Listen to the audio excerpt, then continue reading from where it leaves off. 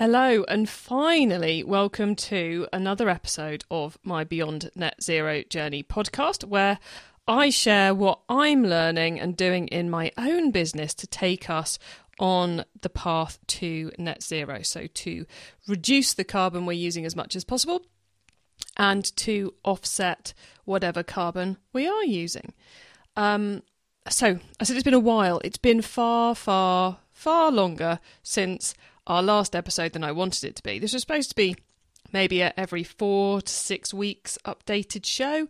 The last time we put an episode live was December, so 6 months have gone past. Why? Because I just kind of got consumed by a load of stuff that was going on in the first half of this year. And whilst we've done bits and pieces, there never seemed to be enough time to really dive into doing things properly or getting things to a stage where I could update you on. So I'm going to commit to updating you guys more frequently for those of you who want to follow this and do it better. I'm also going to, in this episode, tell you a little bit about how I am fixing the problem of failing to find time to reduce the carbon, because time is, quite frankly, the one thing we don't have on this particular journey as humanity. So the next big step I was supposed to be taking was to make a big list of all our suppliers, understand their carbon status, and then decide what to do about it. Offset, change, email them, shout about them being awesome, etc., etc. Obviously, that's a pretty major project. Probably a lot quicker than my brain thinks it's going to be, though. So that's where my stumbling block has been. What we've been good at since I last updated you is I've been getting really used to bringing this topic into pretty much every discussion I have these days. Personal life, work life, public life, when I'm on other people's podcasts, my own podcasts, speaking at events. There's always an element of net zero, sustainability, bringing awareness to everybody that they need to be paying attention to this and helping people understand how to make those changes in their business. So that's been good, and arguably that's where I personally and my business can have a far bigger impact than reducing our own fairly small amount of carbon used. So we've been doing very good at that. We've also made a few policy decisions around travel and technology, which we'll update you on in future episodes. But fundamentally, I need to do better. I need to get through this supplier piece, because I think that will be a really interesting one for people to hear about, and will finally give me some kind of idea about where we actually are on our journey to net zero. So that's a slightly garbled, confused, maybe, status update, diary update of where we're at. What I'm going to spend the rest of this episode doing is focusing in on how I'm going to tackle fixing the problem of not having the time to take the next steps on our path to net zero. So the first thing is I'm going to take control of my diary. I'm going to start doing some diary blocking. Now, I've always been a fan of diary blocking. I find it's one of those things which helps me find time for the projects I want to do and forces me to change behaviours to prioritise things I should be prioritising. So the best thing I've ever done with diary blocking was banning myself from working on weekends, which is painful for about 4 or 5 weeks, maybe 2 months, but forced me to make the behaviour changes necessary to enable me to not have to work weekends. So that's one I've done in the past. This time, what I'm doing is I'm going to put 2 mornings a month into my diary to work exclusively on the project of making e-commerce master plan, the business, a more carbon neutral business.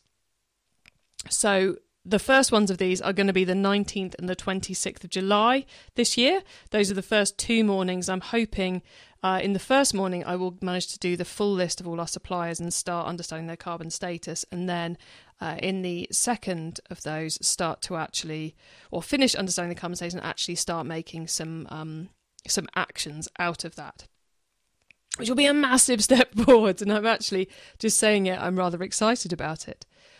So diary blocking, number one, find the time, make the time to actually commit to doing it. And not doing it 5 minutes here, 5 minutes there, right? 2 whole mornings. That's what I'm going to be doing. Item number 2 on finding the time to make our steps towards path net zero, the net zero path, is turn it into a project that's easy to pick up and drop.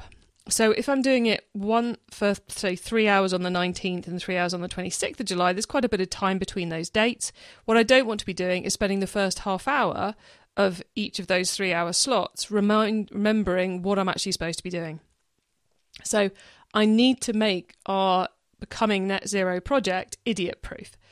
I need to put it into a format that means I can pick it up and make progress immediately, then drop it, and it will still be easy for me to know what I need to do next. I considered doing this in Asana. I've decided I'm not going to do this in Asana, partly because building new Asana things is one of my ways of procrastinating and not making any progress. So I'm going to try and keep it simpler than that. So what I know I've done in the past is I've made a plan, I've lost it somewhere on Google Drive, I've done another one, I've lost it as a Word doc on Dropbox, I've printed it out somewhere and I can't remember where the folder is, etc., etc. So the to-do list for making my business net zero is now in my main weekly planning spreadsheet. This is the spreadsheet where I plan the quarter and then I plan each week. It's where all the big stuff sits. So it's now in the place with all the big stuff, which I think in my mind as well elevates this project to something big and important. Not that it wasn't already, but it puts it in the right spot. This is business as usual. This is not something else. So that's now there, in the right place. No excuses, no ways to procrastinate in planning any longer. I've got to start getting on with stuff. So number 1 was diary block the time to be working on this project. Number 2 was to turn the project into something that's really easy to pick up and drop. Number 3 is to beat the guilt.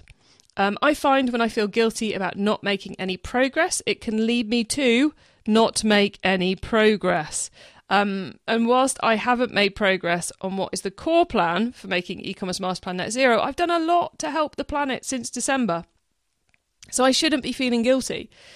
Guilt's such a negative progress destructive emotion.